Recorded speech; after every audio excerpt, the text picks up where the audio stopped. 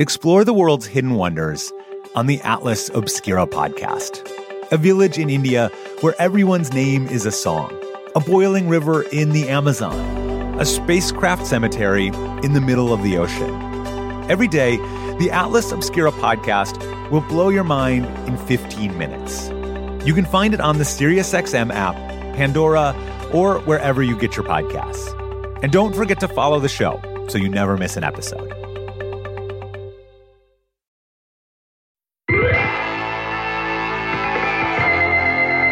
Hey, everybody, it's Halle. And Alison.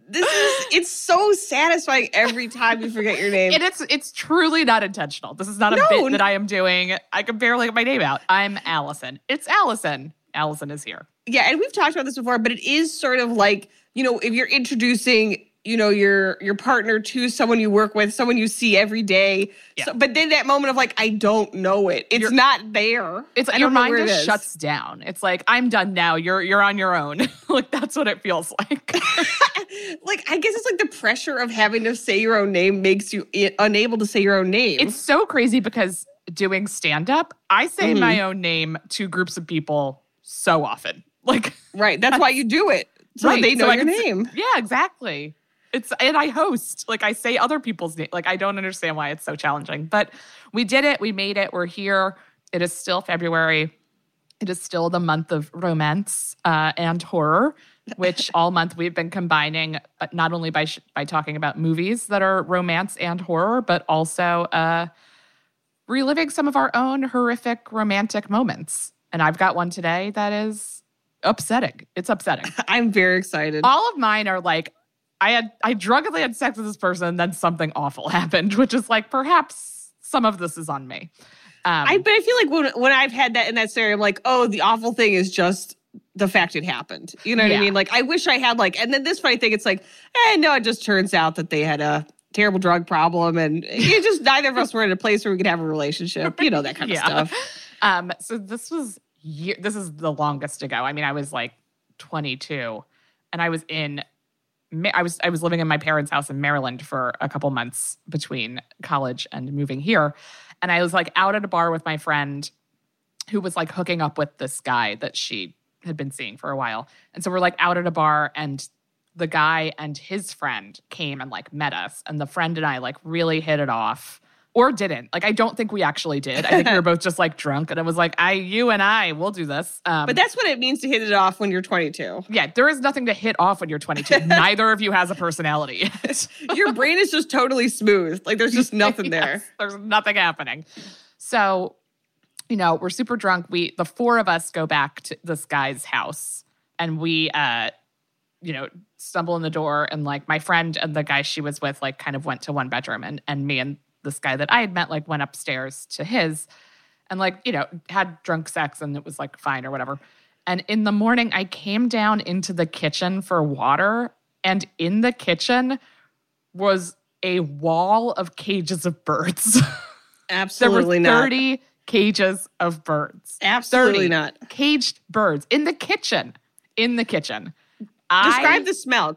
Is there a bird smell? So there is, but it's like, I'm like, of course I didn't like catch it on the way. Like, that's how drunk we were on the way in. Like, right. I just like missed like a menagerie. In fact, there's 30 birds in one room. Right. It's like, also they make noise. And I'm like, were they covered up like at night? Like, I don't know. I don't remember. The smell, I think I've blocked it out. It wasn't so intense that like the whole house smelled like it. That's but like good. that room, it was noisy. And there were so many of them, and they seemed aggressive. I mean, like, well, you're a stranger, so I'm sure in their mind it's like, okay, so another one? We have to deal with this? Yeah, protect the kitchen. And then after the horror of that, and like he came downstairs, and my friend and like the guy she was seeing came in. And it was revealed to us that not only did these birds live in this house, but this was his mom's house. Okay, yes. This at least feels less like an episode of Hannibal. Because I was like, okay, right. So like he's a serial killer. A 22-year-old with 30 birds would be it's a crime. I would not be telling that story because I would have been murdered. Yeah, you'd be turned into birdseed. They would never find you. They'd never find me. But it was an older woman's house, which somehow was okay. I think you could have maximum, I'm going to say 2 birds. Yeah, I think 2. You could have 1 and it could have a friend. I don't think you should have any, but I understand that some people get upset that like their pets are not considered real. Well, I'm just going to say, this is no shade if either of them are listening, but Dave and I did receive a holiday card from a couple that has 8 cats. And I do think that is too many cats. You can't be outnumbered 4-1. No, I think you could have 4 of the same pet. I'll allow 4 of the same pet. 4. That's think it. 3. That's the max. I think 3. 3? Okay. So she could have 3 birds, not 30. times not 10. times 10. Yeah. And then to have them near the food is a that whole was other really, level of terror. That was my almost bigger concern than the Oh, number was the absolutely. location. The location was I'm like, they're just in and if you have 30 birds in your kitchen, those things are flying around free for most of the day. Yeah. Oh, and they're putting their little feet on the bread. Yeah. Oh, God. Like, if you're the kind of person that has 30 birds in your kitchen, you're the kind of person that's like, here, live in the house with me. So. I guess the only other sadder option is that they never get out of their cages. So then it's 30 birds trapped next to each other, isolated, like they're in prison. Birds are dark. I don't like, it feels, they're so trapped. Whereas like cats and dogs, it's like, I don't know, I'm protecting you from the elements and I feed you. Like, yeah, birds, you can sit on the couch. Yeah. You can, like enjoy being touched by a human. Do birds even like that? I don't even know. I don't think that birds like being touched. What are we doing to them? Why are we doing this? They shouldn't be pets. They're so cute, though. No, okay. I know. I think they're cute to look at. I would never have a bird in my home. Yeah, like 2 little, like cute little, like pretty a parakeet. colored. Yeah.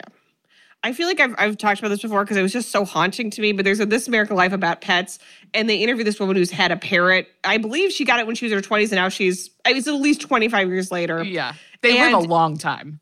Yeah, I mean, I think those like African Greys could live 50 years. Like they're incredibly. So they interview this woman now as an adult. She has 2 kids and a husband, and you just hear the parrot screaming the entire time. And the kids are like, "We don't like the parrot. It tries to bite us. It screams all day."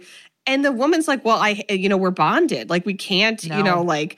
And then they tell the story of this parrot ends up escaping somehow, like probably desperate to be free, and flies up into a tree. This woman climbs up in the tree, falls out of the tree, almost dies, breaks both of her legs.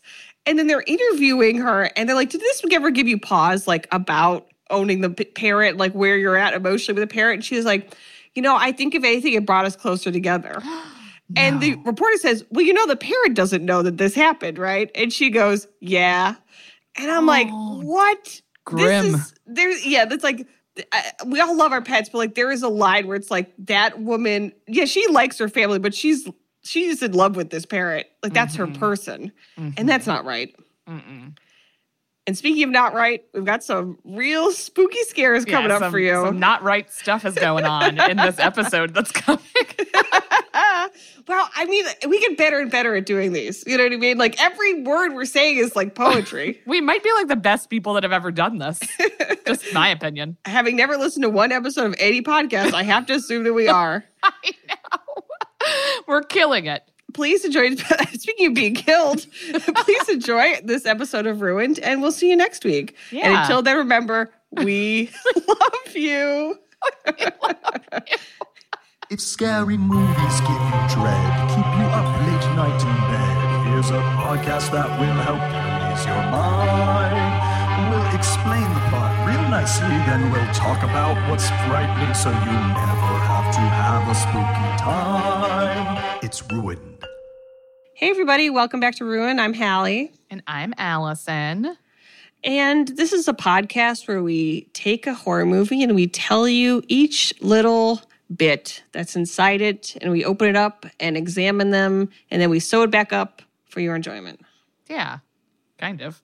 Thanks for backing me up on that one. Really, yes, and. Yeah, that's really, I mean, like what? I'm a great improviser. We all know this. I was going to more liken it to like opening it up like a Cadbury egg for some, when you were talking, I was getting the image of opening a Cadbury egg, but you can't sew those back together as they are a complete and utter mess the second that you break that chocolate. So I'm going to be honest, I don't like a Cadbury egg. I would say like once every other year, I like really want one. Okay. What I do like are the Cadbury mini eggs that are the solid milk chocolate covered by the hard ceramic-like sugar shell. I feel like I like those even worse. I like bad things, and we know this. I wonder what happened to you during childhood that made you this way. I would say that mini eggs are Whoppers adjacent. Yes, absolutely. They're like inside-out Whoppers almost, but without the malt flavor, which is what some people is the only thing that they like about Whoppers. You like a hard candy that breaks apart into powder. I do. That is something I like. But you like horror movies, and thus, we both disagree on things. I love them. And I guess this is a natural segue or an unnatural segue to the movie for this week. We are doing Lars von Trier's Antichrist. And Alison, we always like to have her watch the trailer to get her first thoughts. What did you think of the Antichrist trailer? I did not like it. I'll tell you that. I didn't think you would. And I will say it is about 4:30 here in New York p.m. and it's just getting dark enough that I think if I had watched it a few hours ago, I would have been slightly more okay. And the fact that it's like just a little dimmer, it's a little like the sun is gone. It's a little darker in my apartment. Like I didn't need that part. That sucked. Yeah, I feel like horror is like caffeine to you, where it's like you can't enjoy it later in the day because then you'll be up all night. No, I can only really do it in the morning when I'm having bread. That's when I eat my toast. This looks very upset. I don't know anything about what this movie is about, but anyone I talk to about horror movies sometimes, like this movie comes up as like, that's a fucked up, like I love horror and I couldn't even watch. I mean, like our producer Sabrina said it herself. She turned this movie off because it was too scary. But this one, the trailer was really upsetting. I've seen like scarier thing. Like this is like, I think what makes the trailer so upsetting is how much of it, nothing is happening. Okay. Yeah. I can see that. And that you're just kind of like sitting in the unease of what this movie is. So I hated it. I definitely feel like I was not excited to watch this. Like, I feel like so many of the movies I really, I'm enjoying it, even if I've seen it before. But I feel like this, I just was putting it off forever because it's such an intense, awful viewing experience, which is the point of the film, obviously. Like, it's not, this is not like, again, this isn't Leprechaun, okay? In both a good and a bad way, this is no Leprechaun. Right. And we also like to take a baseline scary. And this is a hard one to sort of pinpoint what exactly this movie is about, which you will all understand when you hear me try to describe what this movie is about. It's like, I don't know. So I'm just, I mean, like I've looked up a lot of like interpretations of it. And we're just going to go with what I think the film is about. And Alison, tell me, how scary do you find the concept of human nature? Oh, very. Okay. Yeah, yes, very scary. That's something that I like when I think about like the concept of human nature, like something that comes to mind is like the book, The Secret History. You know, it's like those. What's that? What's The Secret History? Oh, you would love it. It's very long though. I got time. It's the lady that wrote The Goldfinch. Oh, okay. Which I have also not read, but I have heard of. But it's about like there's, I don't want to give it away because I think you should read it. It's really good. But like it's about kind of like how human nature can unfold into like its worst iteration and what that could mean and like how people get there. Yeah, and I think that's basically what this movie is about. And I think that there's sort of this movie is sort of connecting our ideas about nature as it exists, like wilderness and the wild, with human nature, and sort of saying, if this, then what else? Like we like to think of ourselves as separate from the natural world, but if we're not, then what does that say about us and what we are capable of, and how should we interpret people's actions, basically, I think. And before we get started, Alison, do you think there will be a twist? And if so, would you like to guess it? Guess the twist. I mean, I think I feel like this movie is like twist heavy in the sense that like every piece of information you learn will feel like one.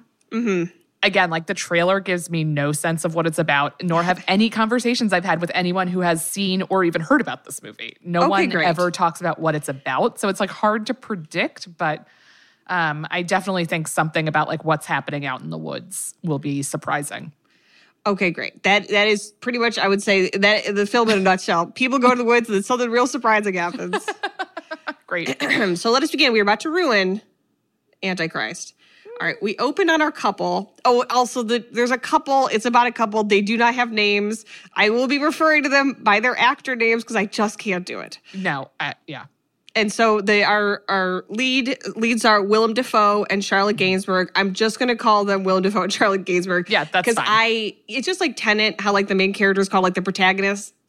No, I'm not doing this. No, absolutely not.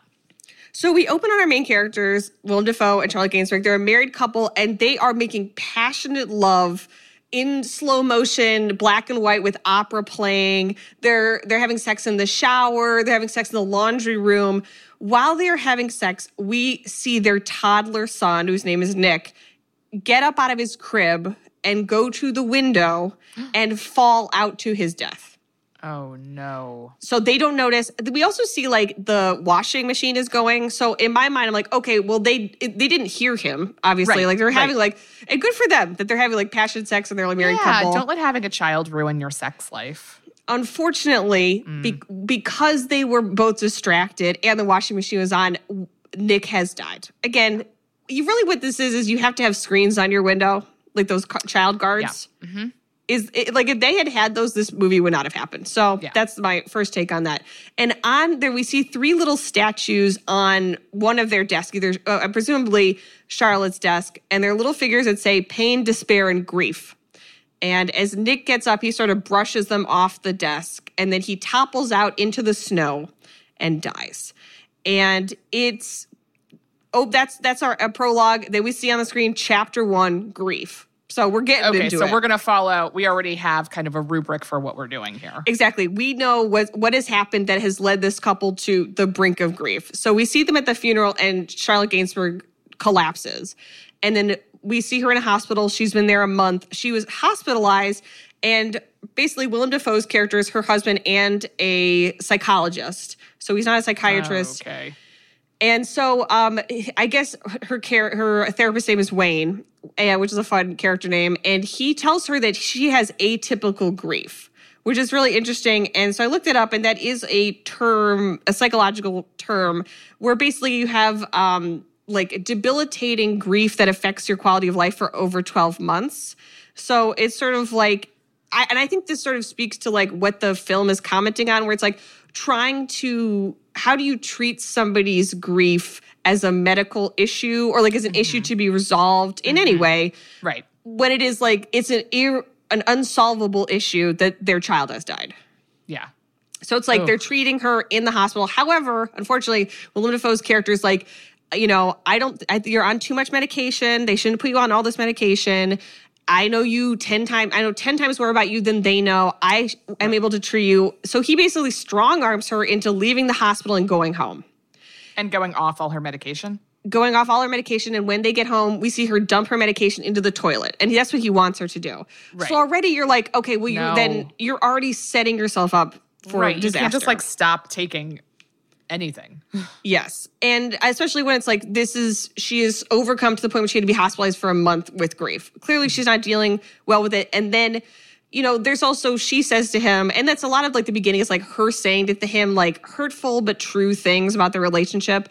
And she does say at a certain point, like, they tell you never to treat your family. And he's like, basically he's so arrogant, he thinks that he can be her therapist. Yeah. And he can control. Sounds like a man.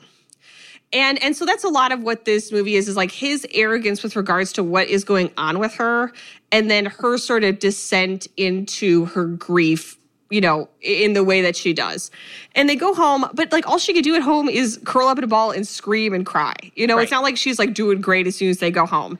Right. So, and she just constantly wants to have sex and like have like ravenous like fucking, because it's like the only thing that will like break up her like days of grief. You like escape from the like current reality, and you're like, that's like, if I guess you can have sex and be thinking about other things. We've all done it, but like it's hard to tap into grief while fucking, I think. Yeah. And it's like her, like, this is the only solace that she has. And he basically refuses to and says, well, you don't have sex with your therapist, which is like, then why are you her therapist? But then you shouldn't be treating her. That's like. Right, you're her husband. You shouldn't be her therapist. Is their house in the woods, or have we not got, like. We've not gotten there yet. Okay, yeah, they'll just live in an apartment, I think. Okay. They're in Seattle. So we see Willem Dafoe, and we see him get a piece of mail, and it's the coroner's report, because I guess they did an autopsy on their son, but he doesn't open it. He just puts it into his pocket. Mm-hmm. And you see him like trying to treat Charlotte. And basically she says to him, I was never interesting to you until now. Like now I can be your patient because you really never paid attention to me or our son. Okay. And I understood it. Like she's lashing out at him, but maybe she was also right. Like he's a very cold sort of analytical person. And she says to him, like last summer, she went up to their cabin, which is in Eden, obviously, a little on the nose with the title. But and so basically she went to this cabin in Eden to finish writing her thesis. I was like, and of course she didn't finish it. I was like, yeah, because you were taking care of a 3-year-old alone in the woods. Yeah, that's like not when you're like, I'm going to do my best academic work and really like dig into some heavy, like whatever she's studying and writing about. Like there's just no world. And so, but both of them seem to be of the impression that somehow she was going to be able to write. And I was like, there's no way. Like a 3-year-old demands your attention all the time. Yeah. And so their sort of conflict is her being like, I just feel like there's something unnatural about my grief. And him being like, grief is natural. It's a natural process. You have to just go through it and into it. And I think the argument of the movie is just because something is natural does not mean it is good. Okay. That's quite a thesis. Yeah, so her grief might be natural, but that does not mean it is not dangerous. Right. But his whole thing is like, just because you feel a certain way is not dangerous in and of itself, which is also true. Like they both are. Yeah. Those are both points. like realities that you can like make sense of. And she said, you've always been really distant from me and from Nick. And that was his last summer, because now we know it's winter. It's like, that was his last summer and you weren't there and you missed out on this experience. And he doesn't really have a response to that. Like, I think on some level, he knows that it's true. And she's like, you also said that my thesis was like glib or like a lie or something. So I just lost interest in it. And we don't know what her thesis is yet. But she's sort of like indicting him on all these points. Meanwhile, he's trying to help her move through. Like, she keeps having like panic attacks in the middle of the night. He wakes up and she is slamming her head against the toilet, I think to knock herself out so she could like just not be in pain all the time. And finally he relents and like has sex with her. And he's like, we can't keep doing this. Like, this is obviously not a healthy way. She needs to be hospitalized. Right. She needs to be medicated. Right. She needs to be medicated and hospitalized and not under the psychological care of like her husband, with whom she has already like clearly a lot of thoughts about their own relationship. Exactly. Right. And that's why you don't have a family member be your therapist. Is like, you need to talk to a therapist about your family member. About your family. Yeah. Especially if it's a child's death and you want to talk about your partner, obviously. Yes. And so Willem Dafoe's like, okay, we're going to make a list of all the things you're afraid of and put it on a pyramid. And eventually the work too, it's like not what she's afraid of, but where she's afraid of. And she is terrified of the idea of going to the cabin and being in the woods and being in nature. She feels like it's dangerous. And he's like, great, then we need to do immersion therapy and take you there. Why? Again, no. I don't think that is I don't think a therapist would say that. I'm going to say this. I think he's a bad psychologist. Yes. And on top of it, he is treating his own wife. Right. But that's what we're setting up is like, he is so sure of like control of his understanding of the world that he's going to place that onto her, whether or not that in reality exists. Right. So we are going out so they're taking the train from Seattle up to wherever their cabin is. And he's having her do like on the train, like guided meditation. Mm-hmm. And he has her like, you're walking through the forest. And it's very beautifully shot. Like she's sort of like ghost-like walking through the fog in her mind's eye. And she walks across this footbridge and she finally gets to the cabin and he has her in her mind lay down in the grass outside the cabin. And he says, let yourself dissolve into the green. Like just let yourself dissolve into nature. This, I think, is a bad suggestion. Based on her actions later, I don't think letting your mind dissolve into nature was the right thing to have her do. Yeah, no, I think dissolving into a hospital bed under the care of others would possibly have been a better alternative. Right, and I think Wayne, maybe yeah, sure, maybe he hadn't had as much experience as Willem Dafoe's character, but I think Wayne had a perception of this couple that was more accurate than their perception of one another, again, based on but honestly, the meditation seems to help. So finally they have all their stuff and they're hiking up to the cabin. And as they're going, Charlotte like pulls off her shoe all of a sudden and says, the ground is burning. And he's like, no, it's not. And we look at the bottom of her foot and it's bright red.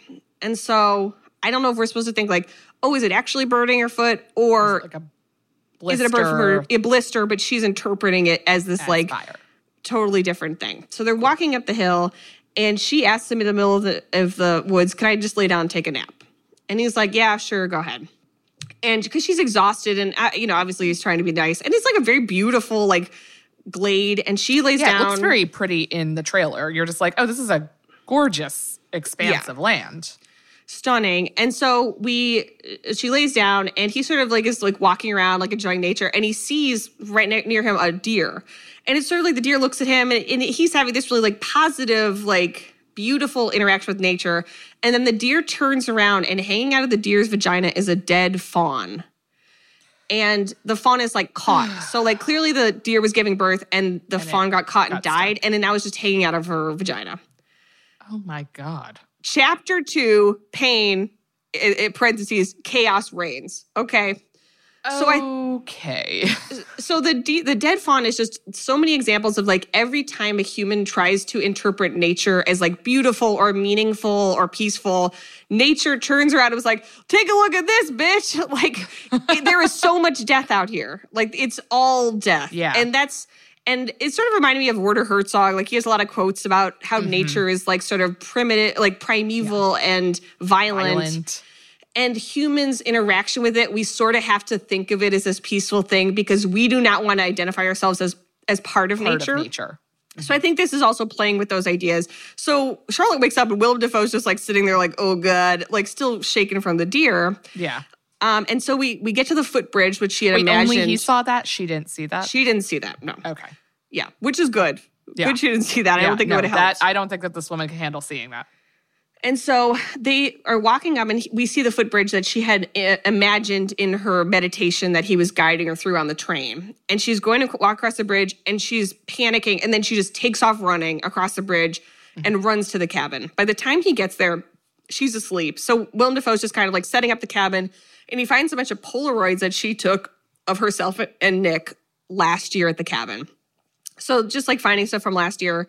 And that night they hear all this noise hitting the tin roof of the cabin. And she said, oh, it's just the stupid acorns because it's an oak tree. So it's just like hundreds of acorns like sort of raining down.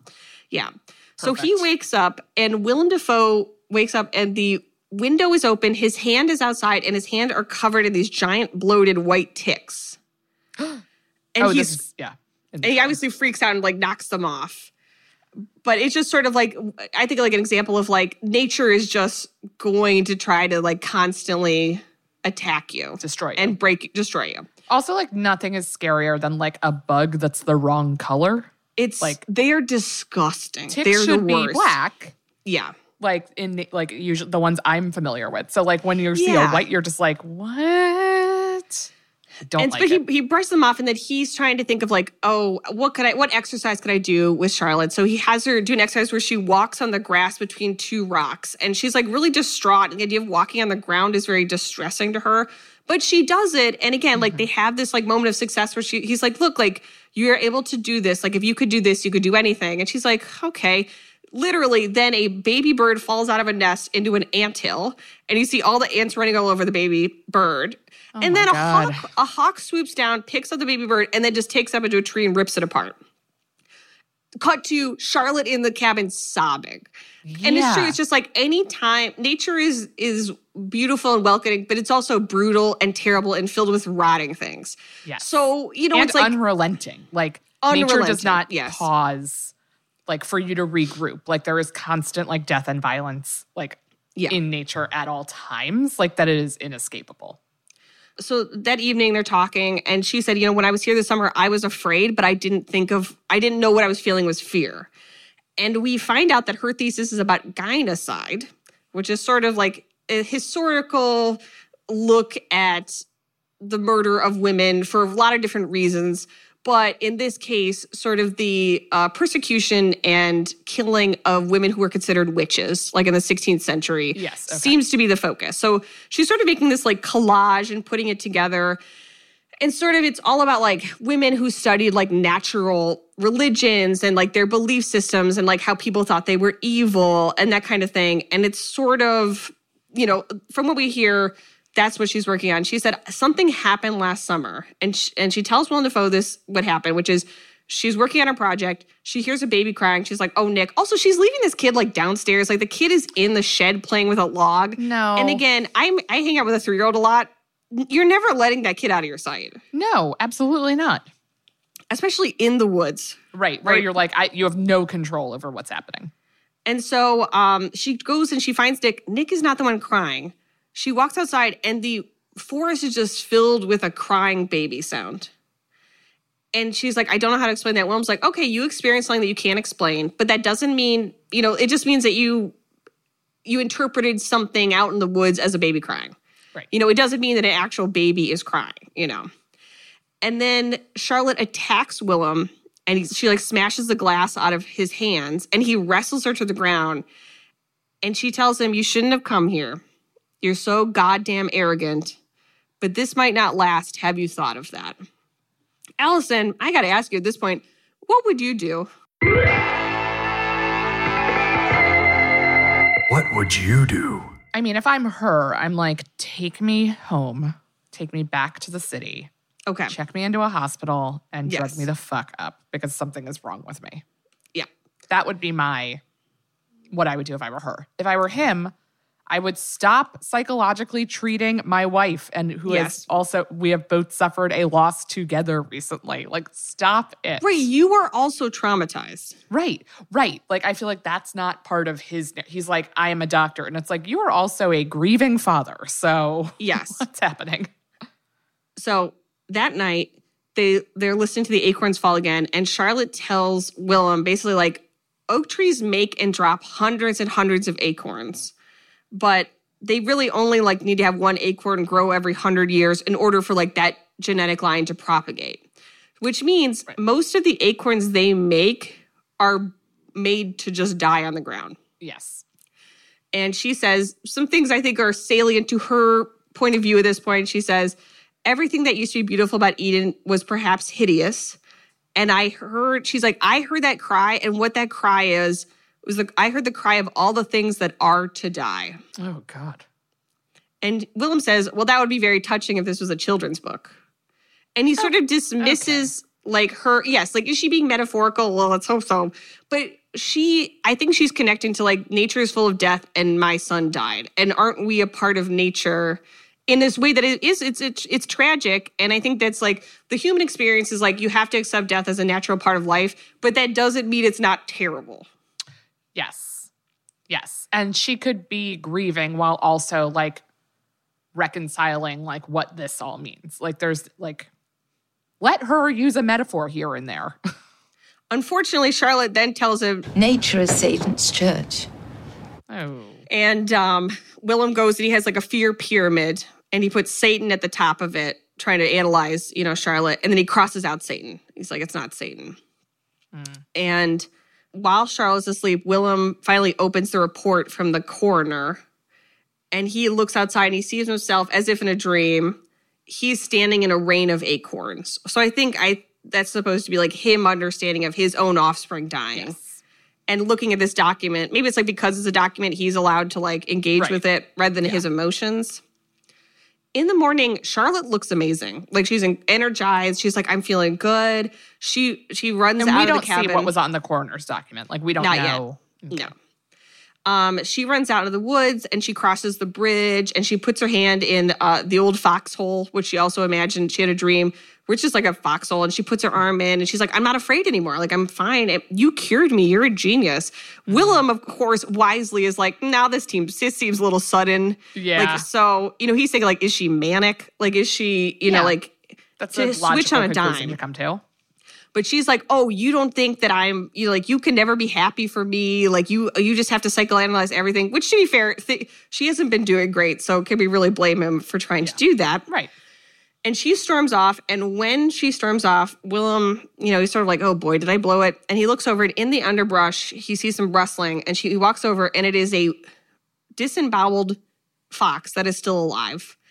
And it seems like in its dying, like its brain has stopped working. So it's just eating its own entrails. Okay. And then Alison, no, the fox turns to him and the fox says in a very deep man's voice, chaos reigns. Let us begin chapter 3, despair, parentheses, guide aside. So as he's standing there, it starts raining really heavily. He goes back up to the cabin and Charlotte's asleep. While she's asleep, he goes up into the attic, which is where the study is, and he finds all of her research papers. And he's looking on all of these documents, which is being killed, and he finds a map of constellations called one of a fox called Pain, a bird called Despair, and a deer called Grief. And those constellations are called the Three Beggars. Okay. And he's like, well, that's interesting. And we see her notebook from the last summer when she's writing. And we see over time her handwriting is getting worse and worse to the point where the last pages are incomprehensible. Okay. So he's thinking, okay, so did she have a mental breakdown back then? Right. And this is just a repeat of that. And I didn't know because I wasn't here. I wasn't here right, to... he didn't know he was bringing her back to a location that is wrought with this experience that she had. To be fair, though, she told him this is the place I'm most afraid of, probably because she, ostensibly had this episode or whatever that he didn't know about. Yeah, he's not a listener. Yeah, I don't know. Again, he thinks he has such control. So, this is all just, data that he's interpreting. Right. And so they sort of have this conversation, which, again, I think illuminates sort of the premise of the movie, which is, he's like, we're going to have another exercise. I'm going to be nature and you're going to be rational thinking, okay? And we're going to discuss. And Willem says to her, I'm nature. I want to hurt you as much as possible by killing you. I'm not just the nature outside. I'm the human nature. I'm the nature of all human beings, which are not separate. And Charlotte says, yeah, I did some studying about that. And she basically says, I found something in my research. She says, if human nature is evil, then that goes as well for the nature of the women, female nature. Women do not control their own bodies. Nature does. Now, you could argue nature controls everybody's body, including men. Right. But nature does have more of a hold over women. That there is more about our bodies that is out of our control than a man has in his body that's out of his control. Yeah. So Willem says, so what I'm interpreting you're saying is that the literature you used in your research about evil things committed against women, you read as proof that women are evil. You were supposed to be critical of these texts, but instead you think that might be true. And Charlotte's like, no, I didn't know. I don't know why I said that. I don't think that. She immediately backs down. Okay. But she has said something where she is basically are women evil? And if so, am I evil? And I think it's supposed to be it's tied into I let my child die. Yes. I am responsible for his death. I brought him to the world and he died. Am I evil? And they have a lot of conversations where it's about the nature. How do you know something's nature? And the answer is only in retrospect. And he's like, you can't, basically you would only do something terrible if you were already that person. But the question is, how do you know what you already are until you do something terrible? Right. Yes. And the answer is you can't. Schrodinger's cat kind of situation. Yes. And I think he's supposed to I think he represents God, and she's Mother Nature, essentially. And sort of God tries to bring order, and then Mother Nature is but not in a positive Mother Nature. It's operating out of things that are so far back in our lizard brain that to try to you could only say in retrospect, oh, this was evil or this was wrong. But when somebody was doing it, their understanding of the world was that it was right. Or that they couldn't help themselves, I suppose. Yeah. Anywho, they're having sex later, and Charlotte is really distressed, and the sex is not pacifying her the way it has. So she says, would you hit me? And it's sort of the escalation of this really intense sex they've been having. And he's like, no, I don't want to do that. I'm not into that. And she says, if you don't hit me, you don't love me. And he says, well, then maybe I don't love you because I'm not going to hit you. So she storms out into the woods, and he finds her, and she is masturbating naked in the roots of a tree. And he slaps her in the face twice, and then they have sex. And while they're having sex, she says out loud, the sisters from Ratsborn could start a hailstorm. And we saw all these images of witches. It's not spelled out, but I think we're supposed to think in her study, she found like these women who had these natural powers, and she believes that might be true. Like it is possible to have power over nature. Yes. Like to be in such a state that you connect with nature in this way that affects it, I suppose. Yeah. Okay. I mean, it doesn't make sense, but I get her rationale and being there. Yeah. And as they have sex, we see like all these limbs of all these bodies inside the tree, which I interpreted to be like, okay, like they're having sex. It's like procreative sex. And all of these, like every human who has died is now part of the ground. So it's like they're having sex on top of and in spite of all of the death that has been over the however many tens of thousands of years until humanity existed, you know? Yes. So in the morning, they're having another argument, Willem just says, good and evil have nothing to do with therapy, which I'm like, okay, I think we're a little beyond that. Yeah, therapy has factored out of this long ago. Yeah. And he says, do you know how many women were killed in the 16th century? And it wasn't because they were evil. And Charlotte says, I know, it's just that sometimes I forget. And his thing is that, like, she's obsessed, like, she's obsessing. Like, she's saying, I'm evil, women are evil. And it's like, your fixation on this doesn't make it real. Like, just like when you're anxious, just because you're anxious about something does not make that thing you're anxious about real. So it's like your emotions do not affect the world. And he says, your fixation on evil doesn't make you into someone who would do something evil unless you were someone who was already going to do something terrible. But that's a hard thing of like, how do you know if you're already that person? Right. You can't. It's something, it's unknowable until it's too late. Yeah. And then the thing that brings this to a head is she finds the copy of their son's autopsy, and what it says is the only abnormality in the victim is a slight deformity of the bones of his feet at an earlier date. We do not attach any significance to this. And Willem goes and he shows Charlotte the Polaroids from her summer at the cabin, and she has put the shoes on Nick's feet, on the wrong feet. And she's like, that's weird. It must have been like, I was just having like a weird off day. And then we look, and it's in every Polaroid. Every day. God. And we have a flashback to Nick crying as she's putting on his shoes. So every day she forced the wrong shoes onto his feet over and over again. And so then later, Willem is looking at the pyramid of what he thinks Charlotte's afraid of, and then he puts at the top me, meaning herself. Like she's afraid of herself. Charlotte, yeah. Yes. So then the question is, if she's someone who would do that, 1, why was she doing it?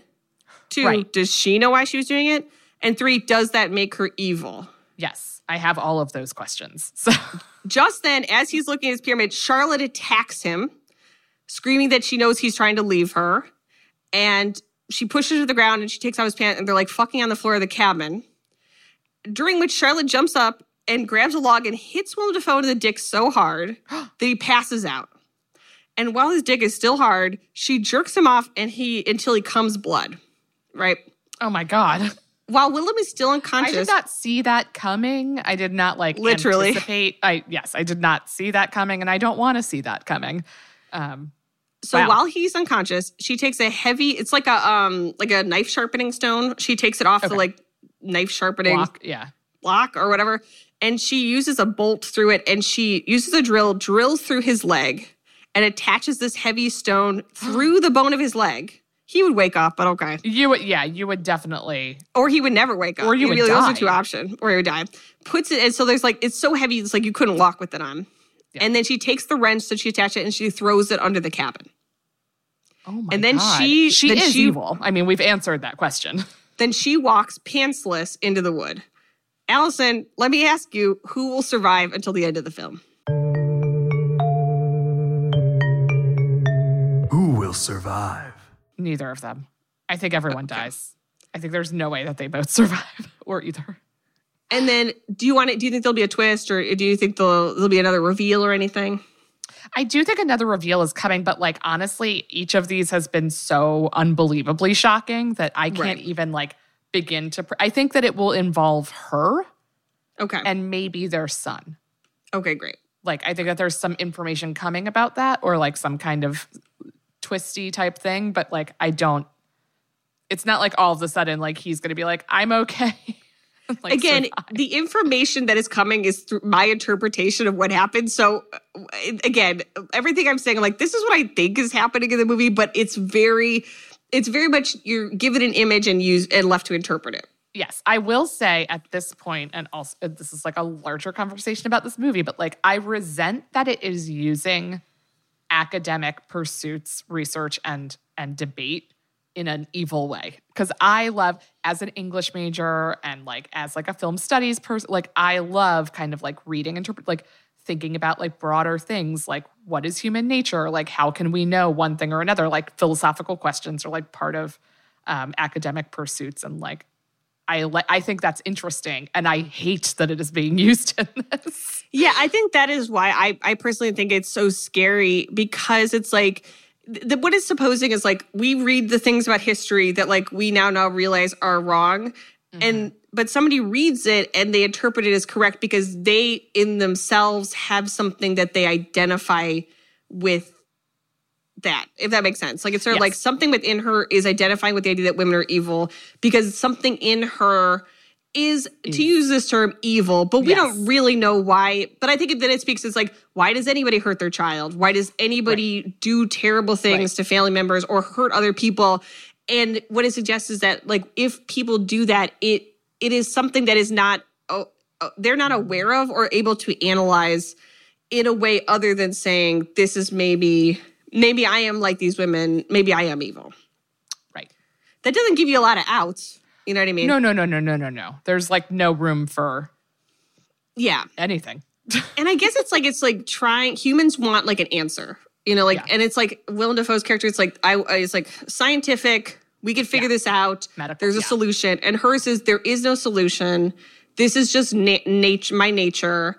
And as such, anything I do is almost like, it's part of something that is so much larger than me. Yes. And I think the real answer is in the middle. And this is just sort of like how we're playing with these two ideas of like, how do humans deal with death knowing that death is all around us, you know? Explore the world's hidden wonders on the Atlas Obscura podcast. A village in India where everyone's name is a song. A boiling river in the Amazon. A spacecraft cemetery in the middle of the ocean. Every day, the Atlas Obscura podcast will blow your mind in 15 minutes. You can find it on the SiriusXM app, Pandora, or wherever you get your podcasts. And don't forget to follow the show so you never miss an episode. Shopify is the global commerce platform that helps you sell at every stage of your business. With the internet's best converting checkout, 36% better on average compared to other leading commerce platforms, Shopify helps you turn browsers into buyers. In fact, Shopify powers 10% of all e-commerce in the U.S. Sign up for a $1 per month trial period at shopify.com/podcastfree. All lowercase, shopify.com/podcastfree, shopify.com/podcastfree. All right, people, we all know the stakes of the 2024 election are high, whether it's keeping the Senate, taking back the House, or stopping Republicans at the state level. If you're ready to make a real difference, sign up for Vote Save America's 2024 volunteer program. And just to make it interesting, we're pitting you against each other. Vote Save America will sort you onto a team, east or west, and you'll compete with a community of other volunteers to maximize your impact on the ground with opportunities tailored to you and the causes you care about. The team with the highest volunteering stats could secure the biggest prize of all, the continuation of American democracy. Head to votesaveamerica.com/2024 now and get ready to organize or else. This message has been paid for by Vote Save America. You can learn more at votesaveamerica.com, and this ad has not been authorized by any candidate or candidates committee. Anywho, Willem wakes up, and of course he freaks out because now there's a giant stone attached to his leg, which he cannot get out because she threw the wrench under the cabin. Right. So he starts dragging himself out of the forest. She's like gone back into the cabin. She comes back, and he's assuming, okay, she's going to kill me. So he drags himself into the foxhole to hide. And she is screaming and looking for him, like, where are you? How dare you leave me? You said you wanted to help me. Like, where did you go? And while he's in the foxhole, he finds a crow that was buried in the hole, but it's still alive. So he undigs it to sort of like save the crow, and the crow's cawing calls her over to the hole. Ugh, and so he tries to win. I know. He tries to beat the crow to death with a rock, but it will not die. Like the crow keeps Continues going to make the noise. And I don't know about crows, but I just imagine if you hit it with a rock once, it's a wrap on a crow. Yeah, it's the size of like a baseball or whatever. Yeah, they're not like indestructible beings. Yes. They're very smart. So, but unfortunately, the crowing of the crow calls her over, and so she gets a shovel, and she's trying to dig through the top of this, essentially like a fox burrow, I guess. So she's digging from the top of this knoll, and he's like crawled in the side of it, like the little entrance. So he's trapped there. Cut to our final chapter, chapter 4, The Three Beggars, who we also, remember, we saw earlier, the three beggars, a fox, a deer, and a crow. So it's nighttime. Willem is still in the foxhole, and she manages to dig down far enough that we see like his head emerge from the dirt. And she is like crying and apologizing and like pulling him out of the hole. And he says, take the stone off my leg, but she can't find the wrench. And we don't know whether she genuinely doesn't remember where she put it, or she's just like, I don't know. I gave on it. I lost it. Where is it? So she drags him back up to the cabin, and Willem is in and out of consciousness. And he says to her, did you want to kill me when you did this? And she said, no, not yet. The three beggars aren't here yet. When the three beggars arrive, someone must die. And Willem says, I see. I see. Yes. And she says a lot of other stuff where it's like a crying woman is a scheming woman. And sort of like, I think it's just like she is understanding herself as part of like, if I am evil like these witches, then I am part of the natural world in a way that, like, as horrible as it is, makes sense to me. Mm-hmm. And if these women were so powerful they could connect to nature, then it's almost like, well, it doesn't matter that my child died in a certain way, where it's like, okay, well, he was going to die anyways. Right. So now that's something that, like, mentally I can deal with versus there's nothing. It's just chaos. There's no reasoning. There's no predicting. There's no stopping what's going to happen. Yes. Again, this is what I'm taking. However, we then see a flashback. When they were having sex, she saw that Nick was getting up on the desk, and she saw that he was falling out of the window, and she did nothing. So I think to Willem's point, it's like, well, you would only do something if you were already somebody who was going to do something bad. And I think it's sort of like, well, she already was that person. He just didn't know. Right. But the question is, did she know? But when did she know? Was it last summer? Like, was it last summer? She was like, oh, I know that I'm one of these evil people. Mm-hmm. Was she always evil? And she didn't know? Aware? Yeah. Yeah. Ooh. Then Alison, I'm very sad to report, she cuts off her own clit with a pair of scissors.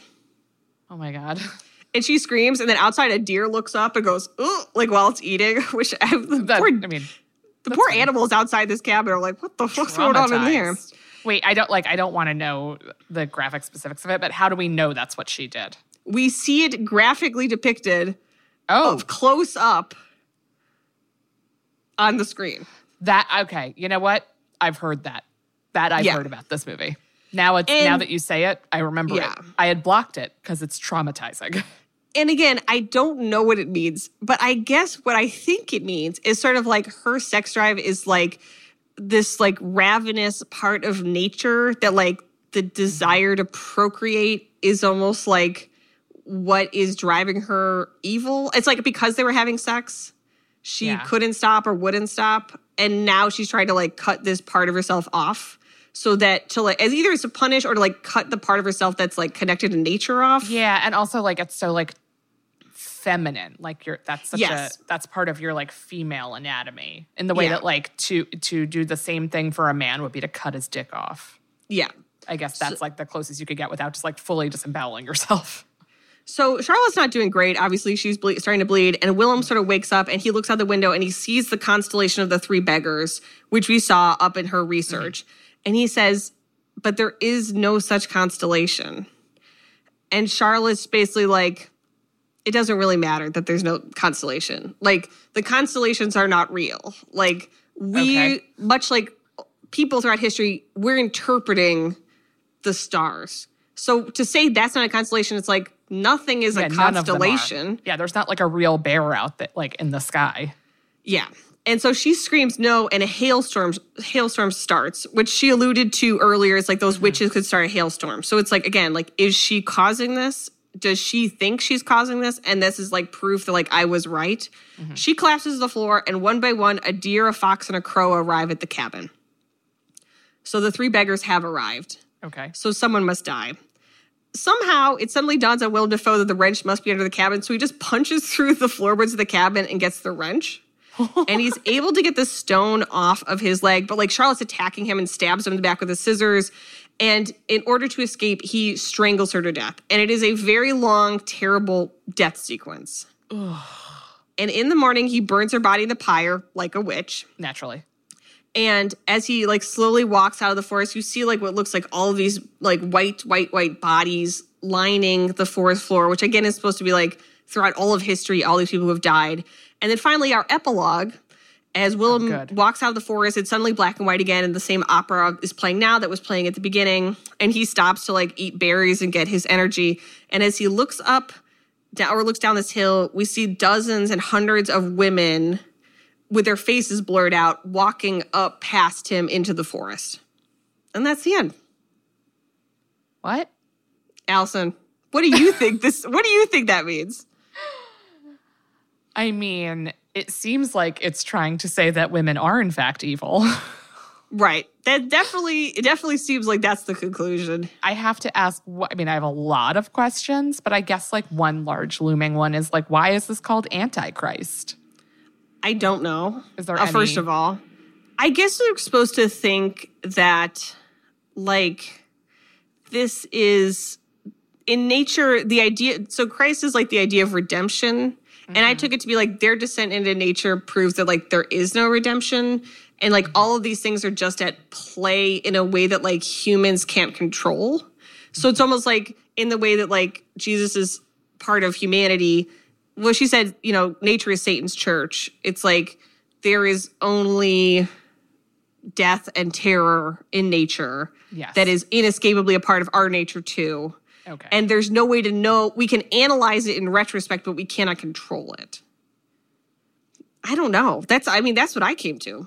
No, I think that's like a pretty logical, like, given this film, like, that's a logical kind of conclusion. And I think the reason that is, like, focused on gynocide, which is, like, I think it's, like, in reality, the reason that kind of thing happened is, like, women become the focal point of, like, a lot of people's fears about nature and, like, our desire to control nature and, like, you know, traditionally women's proximity to childbirth and death of children, like, makes them sort of this emblematic of things that people are afraid of, which is true throughout history. Like, the idea of, like, killing people because they're part of, like, a pagan religion. It's like that has to do with control and fear and power within a society.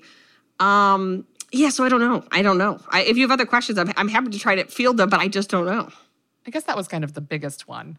I don't know, because to me, like, all the nature stuff makes sense, but then, like, the idea of, like, him eventually killing her and having to leave.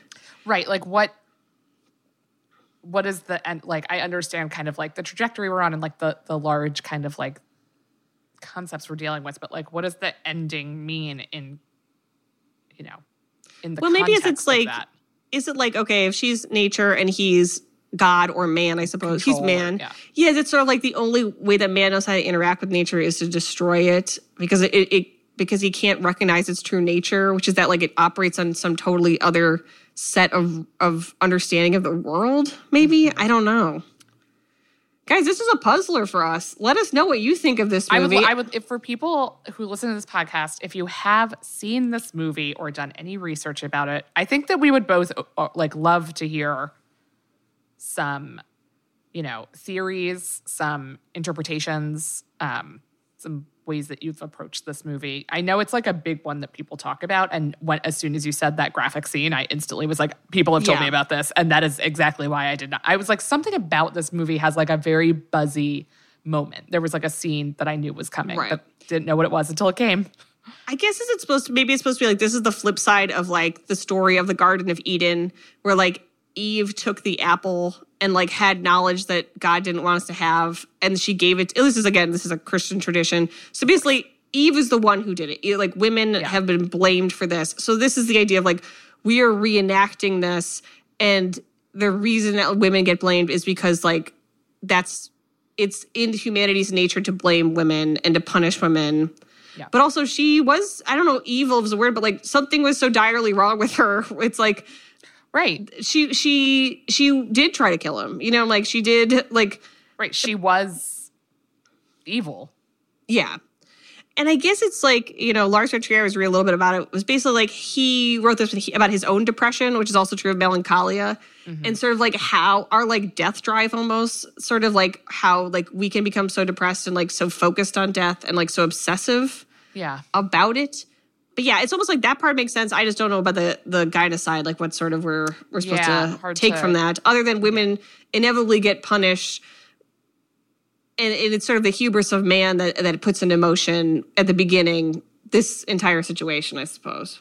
Yeah. So I don't know. I mean, I like it, but it's boy, I tell you, it's not something you just put on a Saturday afternoon and have a good time. You know? No, this isn't a casual watch. This is something you go in, I feel like, prepared and steeled for the heavy themes and graphic violence.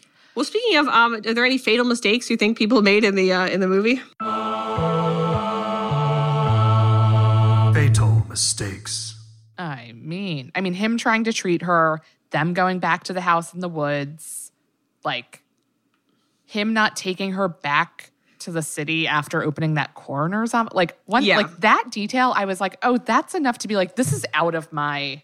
I'm out of my depth here as a psychologist. If like, because that was already happening before their son died. Like this was then that means that this was happening then long there's ago. More than just grief going on here. Yes. And honestly, I don't have another segment. I feel like our conversation is kind of, I mean, it is what it is. Our understanding of it is what it is. I think the movie is supposed to be open to a lot of interpretation. But yeah. Yeah. Where would you rate it on the spooky scale, Allison?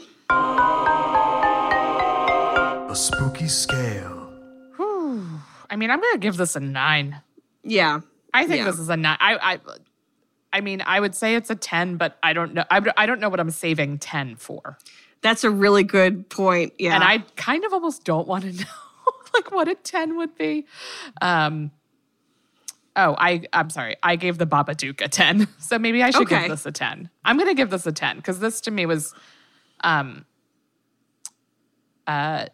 less upsetting than the Babadook in some ways, but more upsetting in others. So I will give this a 10 and those will tie. I'm going to say, I'm going to give this a 10 too, because I feel like it's genuinely very just filled with dread, just like a Hereditary. And also, like seeing those moments where it's like of graphic, horrible body horror. To me, the body horror, there's nothing scarier than it. You're never going to show me a ghost. And I'm going to be like, oh, that's scary. No, it's like people cutting into their own bodies or drilling through someone's leg. That's going to be a 10. 10 for me. 10 across the board. 10, a perfect score.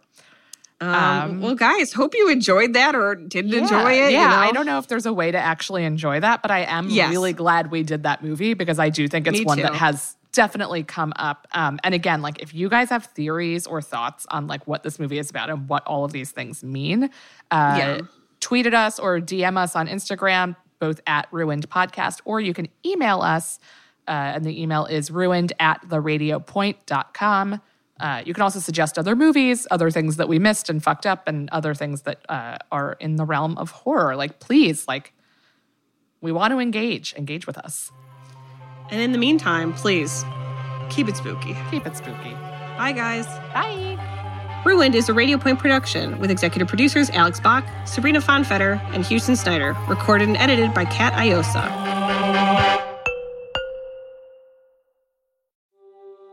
Explore the world's hidden wonders on the Atlas Obscura podcast. A village in India where everyone's name is a song. A boiling river in the Amazon. A spacecraft cemetery in the middle of the ocean. Every day, the Atlas Obscura podcast will blow your mind in 15 minutes. You can find it on the SiriusXM app, Pandora, or wherever you get your podcasts. And don't forget to follow the show so you never miss an episode.